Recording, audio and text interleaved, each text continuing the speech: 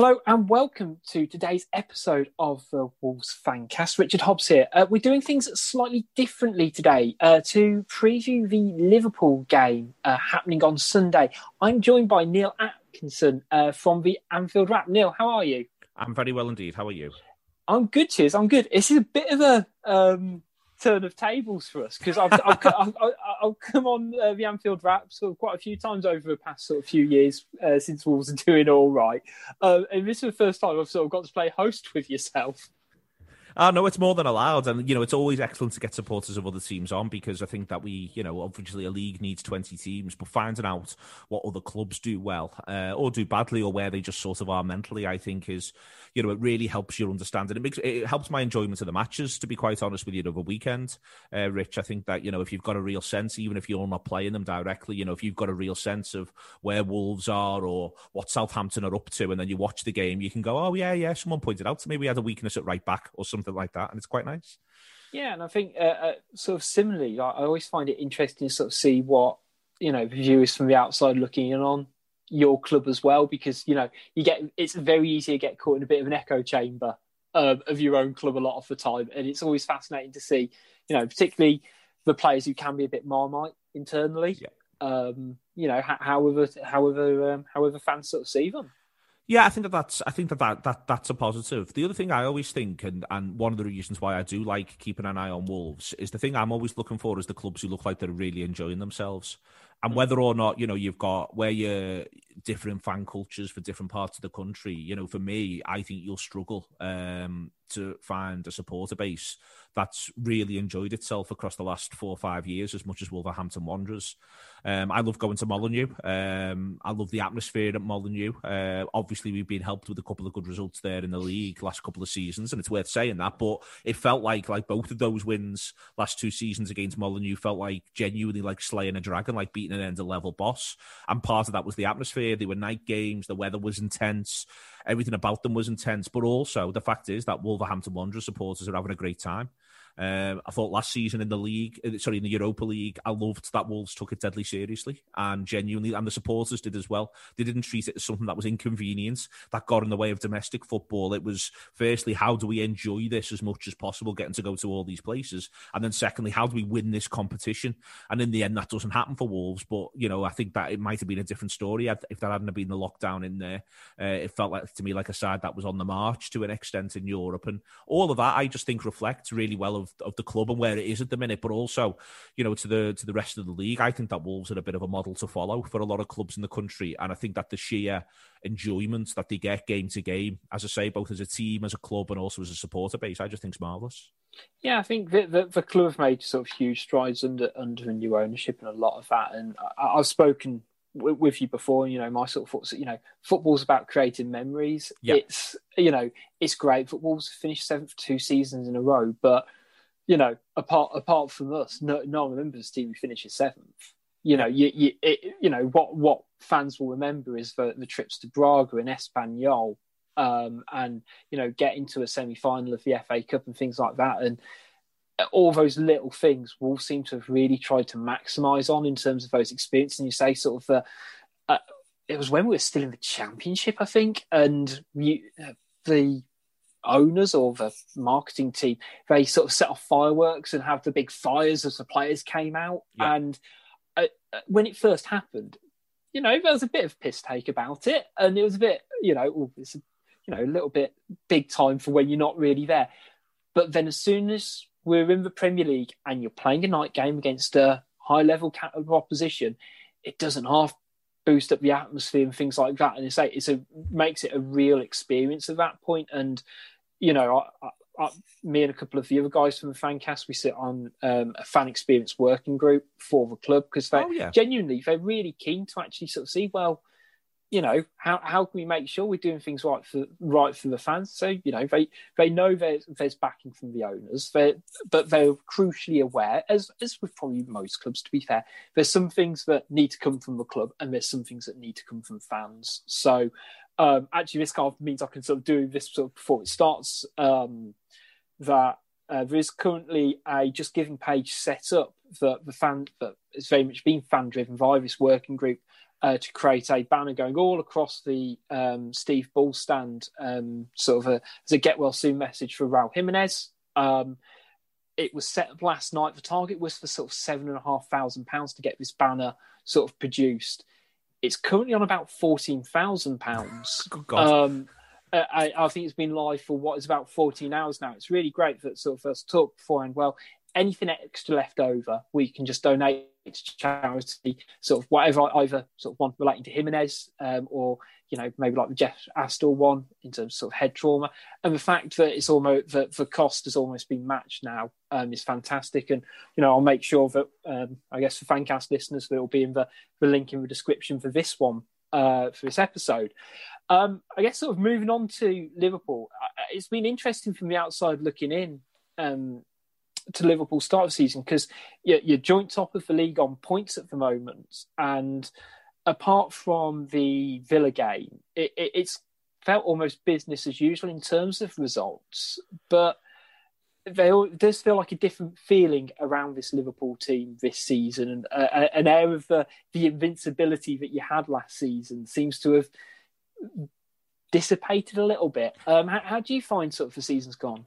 Yeah, I think that's really fair. I think if you get beat 7-2, you got on primetime television, you're going to look a lot less invincible, and it's worth bearing that in mind. I think in general we've dropped we've had a normal good start to the season. We won 26 out of the first 27 last season, and I still don't think in general the scope and scale of that achievement has been properly put into the context of English football history. You know, that's the best start any team's ever had in the modern era in a Big Five league in Europe. No one had been better up to that point. No one had been better up to 25 games, up to 26, up to 27. And it's an astonishing thing that they did at that stage of the season last season. So obviously you're not going to be able to continue with that. And I think part of the challenge of this season, regardless really, was going to be managing the idea of, well, how do you challenge and hopefully win the title if you're just going to get 94 points and you're not going to get 99, or you're not going to be 26 wins out of 27. And that is, that's sort of still where we are, and we're still trying to make sense of that. We've also had a really tough start. You mentioned Villa Park. We've also gone to Goodison. We've gone to Stamford Bridge.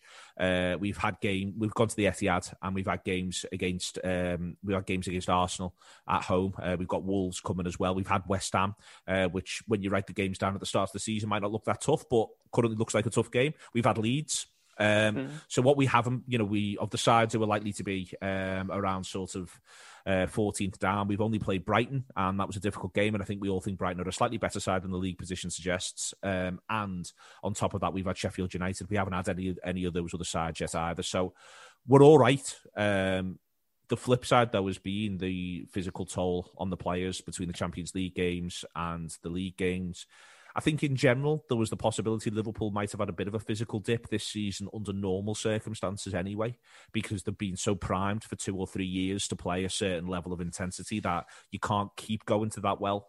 But Liverpool are in the midst of a full-blown, and I mean a full-blown injury crisis, the sort that, is the stuff of nightmares from a managerial point of view. So to be where we are is really, really good, but obviously it would only take 3-4 weeks of relatively poor results and the picture would look a lot worse. Whereas at this stage last season, when we were 8, 9, 10 points clear already, we'd have been able to say, well, if we have 3 or 4 bad results, we'll still be there or thereabouts. Yeah, I think you're completely right in terms of, I guess, the fixtures that you haven't played. And, it reminds me of something that Alex Ferguson used to kind of go on about in terms of you split up the table in half, work out roughly where people are going to finish, beat the bottom half, eat home and away. Because as soon as you've done that, they say that's 20 wins. Yes, 60 points. Yep. And if you've not actually played a huge amount of those teams, it gets difficult and you lose momentum. Look at teams like Sheffield United who just haven't got started this season, and the injury crisis, you're quite right. I mean, I say full-blown, without star goalkeeper, star defender, your next sort of defender, your latest midfielder. And I find it interesting because it does draw a lot of parallels to when Klopp won the title at Dortmund. And, the hell for leather, Gegenpress style of football is great to watch, but there is probably a fairly direct correlation between that style of play and injuries. And to be fair, I say that knowing, Van Dijk's injury had nothing to do with, having to sort of, run the extra 110%. But, I can sort of see it very much mirrors Wolves, interestingly, that I've said sort of over the last few years that Wolves Sports Science team is probably one, the best kept secret in the country. In the fact that we're playing so many games and had very few injuries, and then all of a sudden, we just had those couple of players. Bolly got a fractured fibula in training. Johnny's been out for 6 months now. Jimenez, again, it's sort of a completely sort of different scale, but there's been a lot more of those niggly injuries. What I think does you in is it's more on what's done us in. So Van Dijk and Gomez are a really good example. Gomez gets injured on England duty, but we'd had to work him really hard. And the reason why we'd had to work him really hard was that there was an injury to Van Dijk. And then Matip doesn't recover from the Everton game either. So Gomez is our only senior centre-back at that point. Fabinho comes in and plays centre-back. In his third consecutive game playing centre-back, he pulls his hamstring. So now Gomez has to play every game, and then Gomez gets injured on England duty pretty innocuously, supposedly on training. And one of the Milner last week, Milner's plays his third game in a week. And the reason why was we needed Milner to play his third game in a week because we didn't have enough bodies. And this is one of the things that happens when you are embroiled in an injury crisis is the spiral. That 1 leads to 2, 2 leads to 4, and 4 leads to 6. And then suddenly you've got 6 and everyone's looking at one another. At the minute, Gini Wijnaldum shattered. Last 2 games against Brighton and Ajax, you've been able to see it in his body language last 20 minutes because he's having to play every game. There's no moves for him and the games haven't stopped coming. So I think that it is those knock-on effects. And then on top of that, you've got the whole period where there was lockdown and players weren't able to train properly. And then the flip side of that was a really hugely curtailed pre-season. And Jurgen Klopp, since the day he's arrived at Liverpool, literally the day he's arrived, has talked about the importance of pre-season. And, you've only got to look right the way across the league to see injuries are up for absolutely everybody. And then the next phase of that becomes the arguments around kick-off times, where there is a profound difference between 12:30 and even 3, and especially 5:30 or 7 or 8 on a Saturday, to do with the importance of sleep within recovery and rest, and just what feels like a small margin, according to the sports science experts, makes a difference. There was a good piece in The Athletic that detailed there are proportionally more injuries in the 12:30 kickoff, more muscle injuries in the 12:30 kickoff than the Premier League average, and that's going back across 2 years. So it has been difficult. It has been difficult, but it is worth saying Liverpool have qualified from the Champions League group top. They are sitting top of the Premier League at this stage. It's only a penalty shootout against Arsenal, which means we haven't got an EFL Cup game, which I suspect the manager's quite pleased about now. But that's the only reason why we haven't got an EFL Cup game coming up as well. We were the better side against Arsenal in the EFL Cup, and that went to penalties. So whilst the start hasn't been last season's, it's still been pretty good despite all the adversity. Yeah, it's I guess in a way it's sort of hard to knock a team and say being joint top after 10 games for most teams. You can't knock it, but say when you compare it to winning pretty much every game possible for 6 months, it's hard to almost mentally justify it. And say I say that as a Wolves fan, and we're not quite at the same position we were last season, but people say well it's not as good, or it's like, well, it's hard to hit that same level week in, week out. And, with Liverpool, you're completely right on the kickoff time, especially playing in Europe and the extra travel and what that physically does. I get knackered if I want to plane journey if I'm going to Europe and I've not spent an hour and a half running around the football pitch. But, it's not even a question with recruitment with Liverpool. So, to mirror Wolves, when we've had a injury, not quite a crisis. So we're without Jimenez now for the foreseeable future. We only have one out and out striker who we signed in the summer, who's 18 years old, who has lots of potential. He did really well on against Arsenal, but what if he gets sent off? We're left with Traoré up front, and prior to that, we would have had potentially Diogo Jota playing up front for us in sort of a false nine way.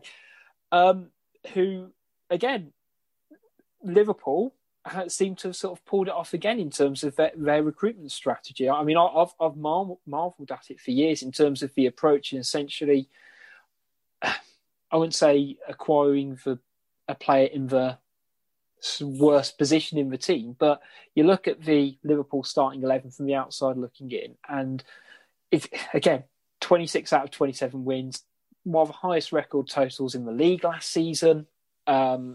Champions League the year before that. Where do you strengthen? And it would probably be that Firmino position.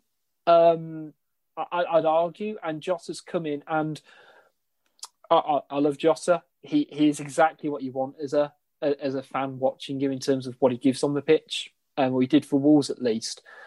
But I'm amazed he's hit the ground running as well as he has done at Liverpool. I think, yeah, really has hit the ground running excellently. I think he's managed to cut. I think one of the things that you miss when you don't watch Liverpool on a regular basis is exactly how much of the opposition energy Salah and Mane take up. And for a while, that was just Salah. And then there was a period where people were trying to stop Salah by stopping Firmino, so Liverpool sort of dealt with that in a way. And what's happened in the meantime is Sadio Mane has become as prolific as anybody else in the team and almost anybody else in the division. So then you've got to stop Mane as well. And what that means is that obviously you've only got so many footballers and there's more room to work in. And I think one of the things that's really benefited Jota is he's been a bit of an unknown quantity. In a Liverpool shirt, not full stop, but in a Liverpool shirt. So I think, for instance, Atalanta have got a clear plan. They were following Sadio Mane everywhere, and whilst they're doing that, Diego Jota's banging a hat trick. And that is something which I think can happen for sides, and I think it's getting the benefit out of that. It's been interesting. It's worth pointing out the flip side of that now is in the last 9. I think between them, Mane and Salah have only got 2 from open play in the last 9 games, all comps, from a Liverpool point of view. So they're not quite firing as they were. Jota's been important in that. And actually one of the things that has happened, I think, is that Jota being in the squad, but also when he's on the pitch at the same time, I feel as though he's got a bit more out of Firmino. And I see Liverpool, I see that 4 now as, I don't see it. I don't think Jota has come in to replace Firmino per se. I think that there's a massive part, especially for this season, of a bit of rotation. But I do think it could be any 3 that plays at the weekend. And I think it could be any 3 that plays in the meaningful games that we've got now moving forward. And I think that's a huge compliment, frankly, to Jota. And I think it's exactly what Liverpool wanted, because I think that they felt they couldn't ask those 3 just to keep absolutely pounding themselves. Now, the flip side of that is that, we took Salah off at the weekend against Brighton and he was absolutely furious because he wants to be on the pitch. He wants to play. But that's what I think you'll see from Liverpool. And that's, as I say, it's testament to that player. I think he's been terrific. But I think that it will be 3 from 4 pretty regularly from here on in. I think what I sort of found interesting was, I had a quick sort of flick through of the Liverpool squad. And in a way, I was sort of surprised that Divock Origi's still sort of there. In a way, I thought he sort of quietly it sounds really bad when I say it, I thought he just moved to like Besiktas. As where all sort of players like that go. And, I guess Jota might not necessarily replacing sort of Firmino. If sort of almost like last season, let's say, those 3 starters, unless something happens. And I think Jota coming in, he plays well. Played predominantly off the left for Wolves and did well playing as a 2, and he's sort of doing almost an in between part of that. And don't get me wrong, the amount of space and chances that Liverpool create, it makes Jota's life a hell of a lot easier. But I guess it sort of signalling out for someone like Divock Origi kind of going forward then, because he's not kind of getting any younger, I guess. No, I think Divock will move on next summer, but then I've been saying that for 2 or possibly 3 consecutive summers now. But I think he's a footballer where Liverpool are very clear on what the value of him is, and they want to have him around. I think the manager likes to have the option of Origi either from the start or from the bench in games, because he's 6'4", he puts himself about, he's very, very quick.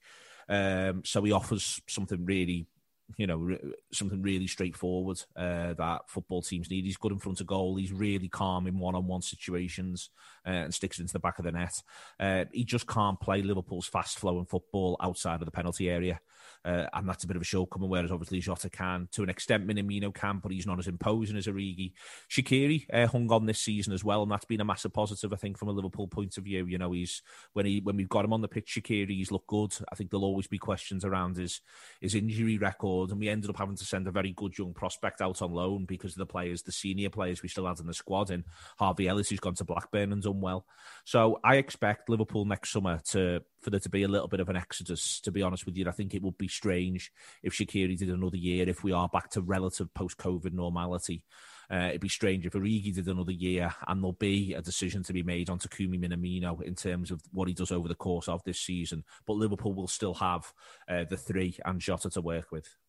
Yeah, I think that's vitally important. And I know we've kind of covered the injury, so to speak, in terms of sort of who's out, because it's an extensive list. But how have you found sort of some of the young players who have come in? Because there's a bit of a conveyor belt at Liverpool at the moment of good players who are coming in. Curtis Jones, I've seen sort of a couple of times now, and he seems to have really sort of stood out. You've got Nico Williams as well, and again, sort of Harvey Elliott came from Fulham. I know he's sort of been bounced around on loan now, but there's been a few players who've got big moves elsewhere, which again, I think the recruitment of both sides of what Liverpool's doing, it's crazy in terms of for fees. But how have you found sort of those players who have kind of stepped up to the mark the last couple of weeks? Just to put it in context, Elliott's played 9 times for Blackburn. He's got 1 goal and 3 assists, and he's only 17. He's getting a game every week as well for them, so he's doing well. It's fair to say, and that's really pleasing, to be honest with you. Him to one side. Jones is now, for me, in that moment that happens with us all. For me, we were doing this thing, which I'm sure Wolves supporters have done. I'm really impressed with his maturity. There was a lot of that going on. I'm now so impressed with his maturity. I'm not going to talk about his maturity anymore. He's just a first team player now for Liverpool, and that's it. There's no sort of when will he become a first team player. He is just now a member of that first team squad. I'd argue we missed him when he didn't start against Brighton. He was very good last night against Ajax, and he is just in there. He wears number 17. He is, effectively in the sort of in your football manager sort of style movements of players. For me, he's now just in the squad rotation system. He's no longer a hot prospect for the future. That's the sort of journey that in my mind he's now gone on. So he's obviously done ever so well. I've mentioned Elliott. I think Williams looks like a young player in the way in which Jones doesn't. That isn't to criticise him. I think he'll be absolutely fine as a squad fullback for Liverpool over a period of time. I think obviously there's onus on him right now to play and to be able to be part of the squad, of the first team setup.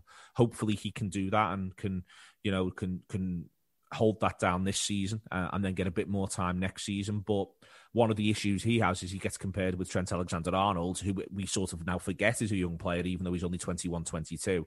And the idea is that Nico's meant to come in and be the new Trent, and that's just unreasonable. Trent Alexander-Arnold's one of the best players in Europe. So, Nico was doing all right. Nat Phillips has got a bit of a run. He's 23. I don't think he'll start at the weekend, but he's got a couple of games for the first time at centre-back. I think he's not one for the future, really. I suspect he nearly moved on in the summer, and I think he will probably move on at the end of this season. But right now, with Liverpool centre-back options, you can get something out of Phillips. He's very good at heading it away. And in the Premier League, sometimes that's just what you need. He was excellent against West Ham when we beat them.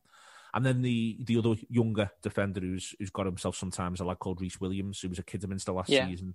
And he looks bright. He's done well in the Champions League. And I suspect, had Jimenez not had the awful accident, then I suspect that Liverpool, if they weren't going to go for Fabinho and Matip, which I do think they will, but if they weren't, they'd have been contemplating going for Phillips ahead of Williams, older, better in the air. I suspect, given the fact that Wolves' forward line is likely to be one full of pace, if they had to pick between Reece Williams and Nat Phillips, they will pick Reece Williams now for this one, given the fact that they won't be coming up against the physicality and the ability to dominate centre-halves that you get from Jimenez. But I think Liverpool will start with Matip and Fabinho, and I think Liverpool will pick the strongest side they possibly can. against Wolverhampton Wanderers. They will take Wolves absolutely deadly seriously. And one of the reasons why I actually think we've done well against Wolves since they've got into the Premier League is Liverpool are very good at showing the right opponents the right amount of respect, and Liverpool have shown Wolves an unbelievable amount of respect every single time we played them.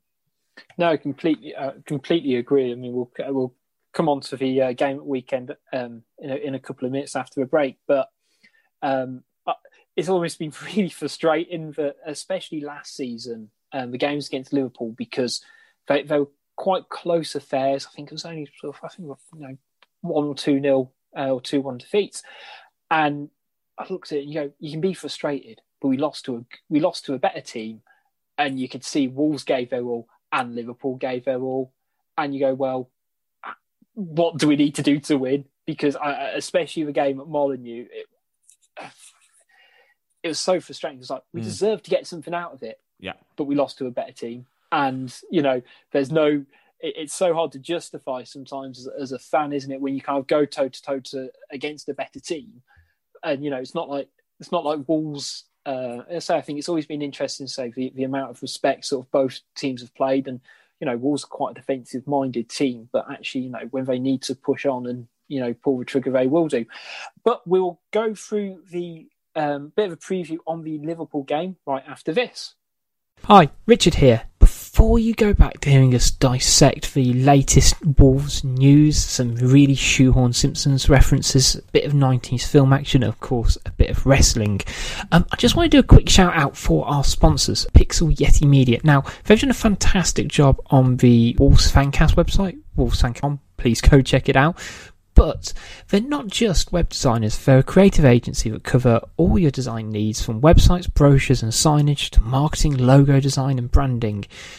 There's basically nothing they can't do marketing-wise, so make sure you check them out at pixelyetimedia.com, and I'll let you get back to enjoying the show. So, on Sunday, Wolves will be at Anfield for the 7:15 kickoff. It'll be the first time since March that fans have actually been allowed in the stadium. With sort of where Liverpool sits in the wonderful tiered rankings. How do you think the atmosphere will kind of differ? Because it's not a huge amount of fans in what is quite a big stadium. I almost feel like the percentage-wise, it's almost better just to have zero in a way. Yeah, I think it's going to be very, very strange. We'll see what we end up with, frankly, in terms of the atmosphere. I haven't, the tickets have been done through a lottery basis. I haven't got one. So, and that's fine, by the way. That made me sound like I was quite grumpy about it. I'm not. There is a thing with it where I think it'll be strange, and I don't think it'll be necessarily a uniform good. And what I mean by that is I don't think all the sides that have got fans back in the stadium will do better. And I also don't think necessarily player by player, I think it'll have a different emotional reaction. I don't think it'll be as straightforward as everyone who's got fans in is going to have a bit of an advantage. I think it'll take a bit of getting used to, because these footballers have been in these empty stadia for God knows how long.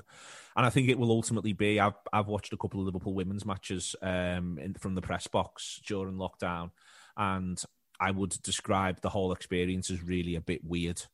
And I think that it will be really a bit weird on Sunday. I think it will be, it'll be good for there to be some degree of that sort of emotional push and pull for players. But I think that'll work on both sides. One of the things that some footballers love to find themselves against is away supporters or as the oppositional supporters. So I don't think it's, I don't want to talk really about the advantageous thing. I just think it's going to be odd. And I think it's going to be odd for us as viewers as well. But hopefully, and let's remember this, what we all want is we all want to be back in stadia as soon as possible, and for those stadia to be full. And between that, the vaccine news that's come through this morning, between this today, these are baby steps towards what we eventually want. And with a bit of luck, maybe by March, we could be, maybe, I'm not entirely sure right now when the return fixture is, but let me be absolutely crystal clear. I would, be overjoyed to shoot along to Molineux for the second half of the season. And there'll be some people who make some noises at that stage about whether or not there's been an advantage. But, whether or not Wolves get an advantage because the game in the second half of the season's at Molineux and the first half of the season's at Anfield, I honestly don't care. I'll have a great time in Molineux. I've always had a great time in Molineux. It'll be brilliant. I'd quite like you to find a way to get us all in one stand so we can be a bit closer together without it running all the way along really the length. Stretched out, yeah, without that. But apart from that, as I say, I'll take... if you offer me now Saturday the 13th of March, Wolverhampton Wanderers away, it'll be a full ground and it'll be the first full ground. I would absolutely bite your hand off as long as I was able to get an away ticket and be in that Liverpool end. I think that's it. And, I found it interesting, absorbing games sort of on TV, which we can't do a lot and, understand feeling the atmosphere. And it's different because... say I'm a season ticket holder. I'm used to going to games week in, week out. But even particularly for Liverpool, actually, you're in a minority if you're actually going to watch games physically, and it's really hard for fans who get to go to games consistently to then just stop completely and having to watch it all from home. We've kind of got used to it now, and it is going to be staggered. We all know it's not going to be a flick of a light switch that. We're going to be able to get 30,000 in at Molineux in the new year, even when the sort of, tiers do change. But, vaccine news is sort of really hopeful, actually, that they say we can kind of move these things forward because it's not just, let's say, Wolves and Liverpool. It's the teams beneath us who are the ones who, Wolves and Liverpool we find, with our many kind of commercial partners kind of going forward. Of course. It'll kind of supply it. But, say we're down the road from the likes of Warsaw, who are probably, the ones who are crying out to get those fans in the stadium a bit more, aren't they? That's absolutely true, but I think there's an emotional thing as well. Genuinely, and I'm not asking for pity here, but I haven't got to acclaim the champions yet. There hasn't been a point where we've got to call the champions as a collective. We waited 30 years for that, and we still haven't got to do it yet. We haven't had the parade. And all of that sort of stuff. So I want Liverpool to be as close to the top as possible when we all get back in, and I want that to be a genuinely sort of emotional moment. In exactly the same way that, one of the things I always think, and Wolves are a good example, Rich, you've watched a lot of rubbish Wolves teams throughout your time. Yes. And, there was some seasons where we would have been all right not to be in the ground, both Liverpool and Wolves, whereas, there is this sort of, right now, this is a Wolves team that's worthy of acclaim. That's where Molineux needs to be full, and it needs to have those people, and it needs those people to be saying to this Wolves team, you're a great Wolves team, and you're a pleasure to watch. So I think that I think you are right to point out the sort of the financial realities for lower division sides, and I'm all over them getting as much support as is humanly possible. And obviously people back in the ground will help them. But for me, the thing that I think we all need, both players and supporters, is that sort of emotional bond to be rekindled. And for us to sort of to get that moment of, be able to say we're genuinely proud of you because they've persevered through this. And yes, it is just playing football in one sense, but they've persevered through this. And right now, you've only got to look at the league table before our game at the weekend. And, you're looking at a Wolves side that could well be banging the conversation for top four. And if you're banging the conversation for top four, let's have a look after 20 games. It might be that if you're in it after 20 games for top four, you could this season be in it for top one. And I think that that's something which, imagine Molineux in the spring when people are allowed back in, and Wolves find themselves sitting in fourth, 2 points ahead of fifth, and 6 points behind first, and exactly how that'd feel for Wolverhampton Wanderers supporters. It would be, it'd be an absolute boost, and you'd want to carry those lads home for the remainder of the season. I think you bang on the money with it all, to be honest. And you're right that it's a communal feeling, isn't it, being a fan? Yeah. And that's it, it's very odd that, the person who I go to sit with for season tickets is then all of a sudden we've had to very much change the dynamics in our relationship. Yeah. From what way, say, there's a point where we just couldn't talk about football. It wasn't happening. So, yeah. Oh, thank God, we've got to talk about other stuff now. This is interesting. But let's say, as I mentioned when I was on your show last week, that you can pretty much predict the Wolves starting lineup and how they are going, what formation they're going to play. I guess from Sunday, quite a few things have changed. But Wolves lined up with a 4-2-3-1, and of course the Jimenez injury sort of really kind of made a bit of dent into sort of, I guess, Wolves' sort of tactics going forward. So it's going to be interesting to sort of see how Wolves line up, whether we go back to a back three, which, hasn't quite been firing on all cylinders, or whether we feel that we need it to protect Wolves from the, I guess, non-stop of the Liverpool kind of attacking game. I guess sort of my question to you is, I mean, Wolves did sort of really well against Arsenal, really kind of put them sword to them, particularly in the first half with, this three behind a striker of Neto, Podence and Traore. I'm always keen to sort of hear this from opposition fans. I'm interested to sort of hear your thoughts always about other Wolves players, but your thoughts on Traore, because he was someone who was very tentatively linked with Liverpool over the summer. I think he's just obviously so difficult to deal with when he's absolutely on it. I think what I think is underrated with him. I think a lot of people view Traore's best work from afar as this idea he picks it up and he drives 40 yards. And where I actually think he's at his most unplayable is when he drives 10.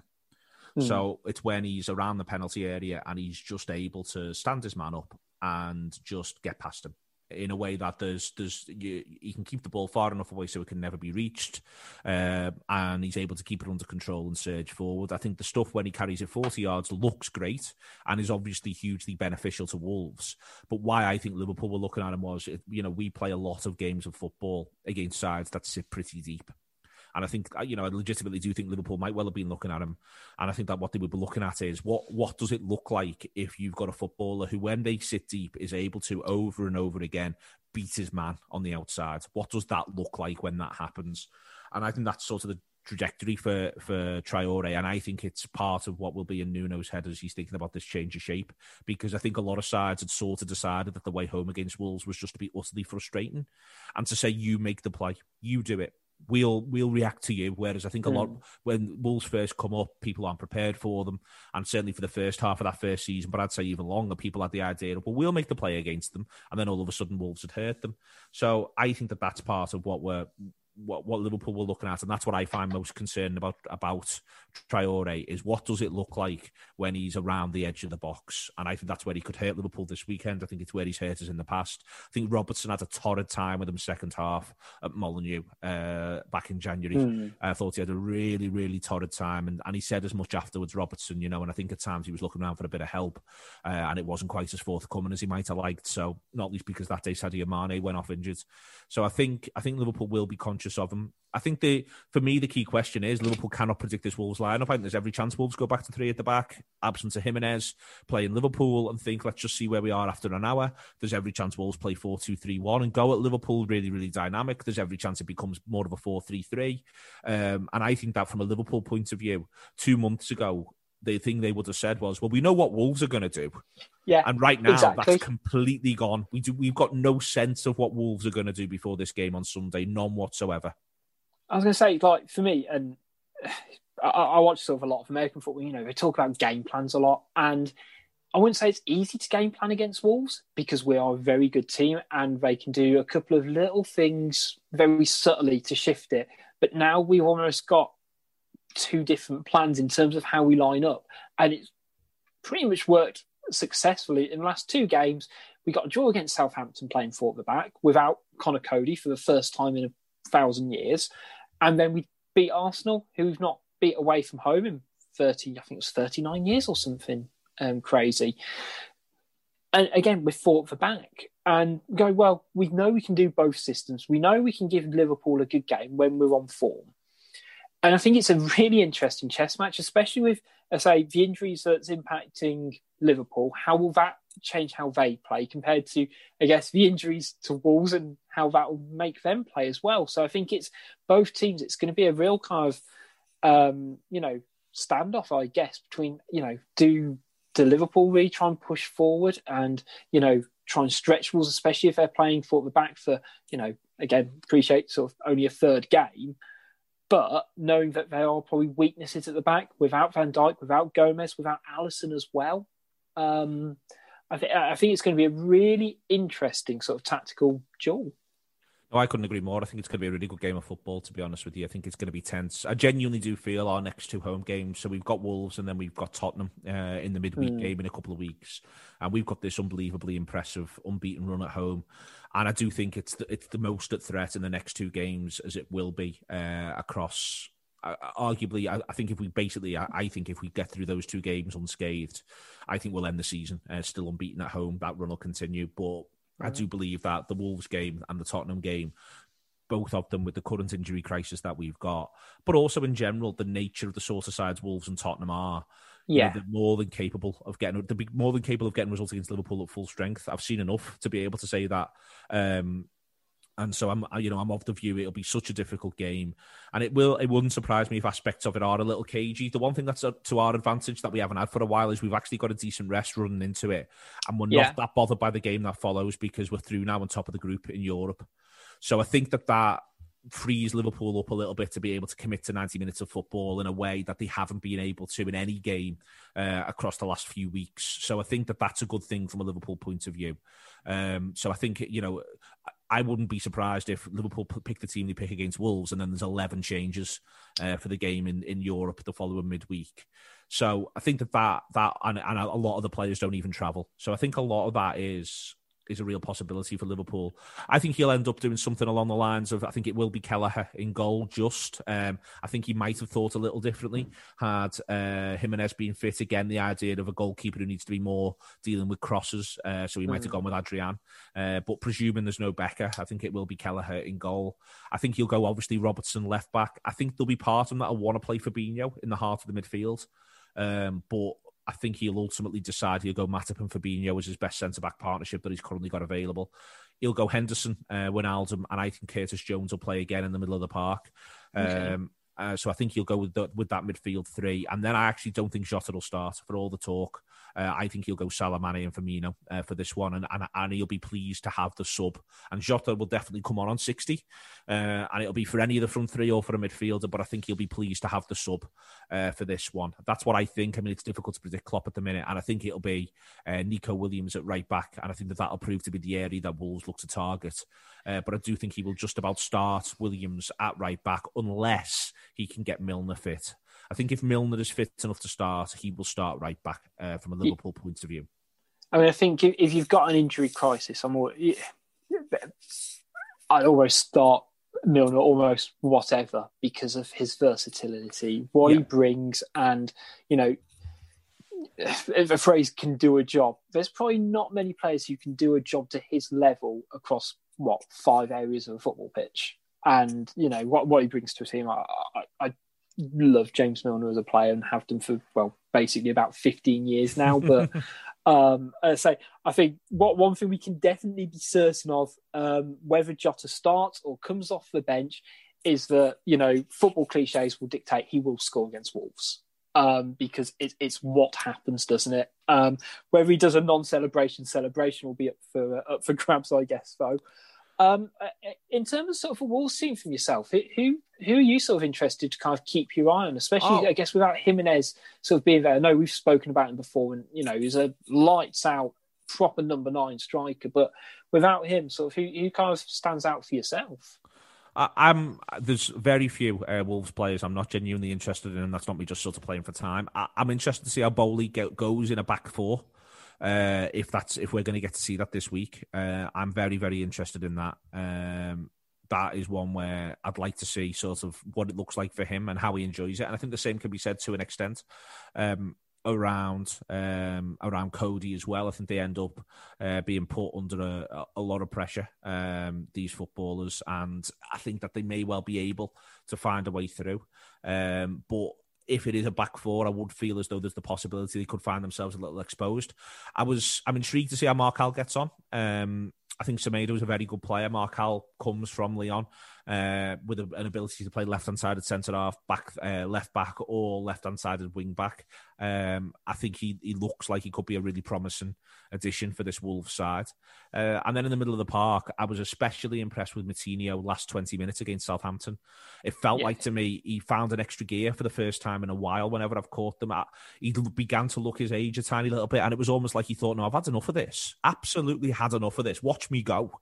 and I was really impressed with him there. And I think if he can be the driving force that Wolves sort of need him to be, then I think we're talking about a Wolves side that's more than capable of still being there or thereabouts in the next phase with Moutinho as well, is that his set pieces are the absolute business.